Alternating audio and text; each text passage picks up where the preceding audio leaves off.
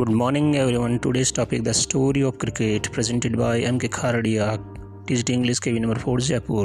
Cricket grew out of many stick and ball games played in England 500 years ago.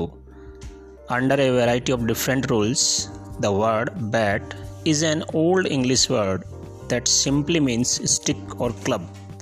By the 17th century, cricket had evolved enough to be recognizable as a distinct game.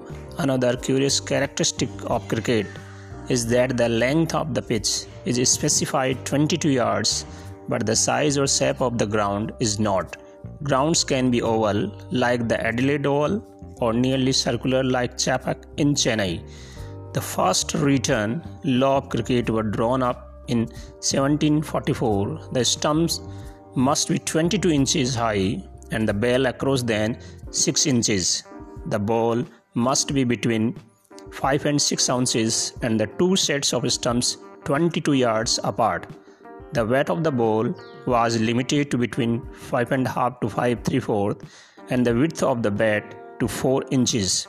In 1774, the first leg before law was published.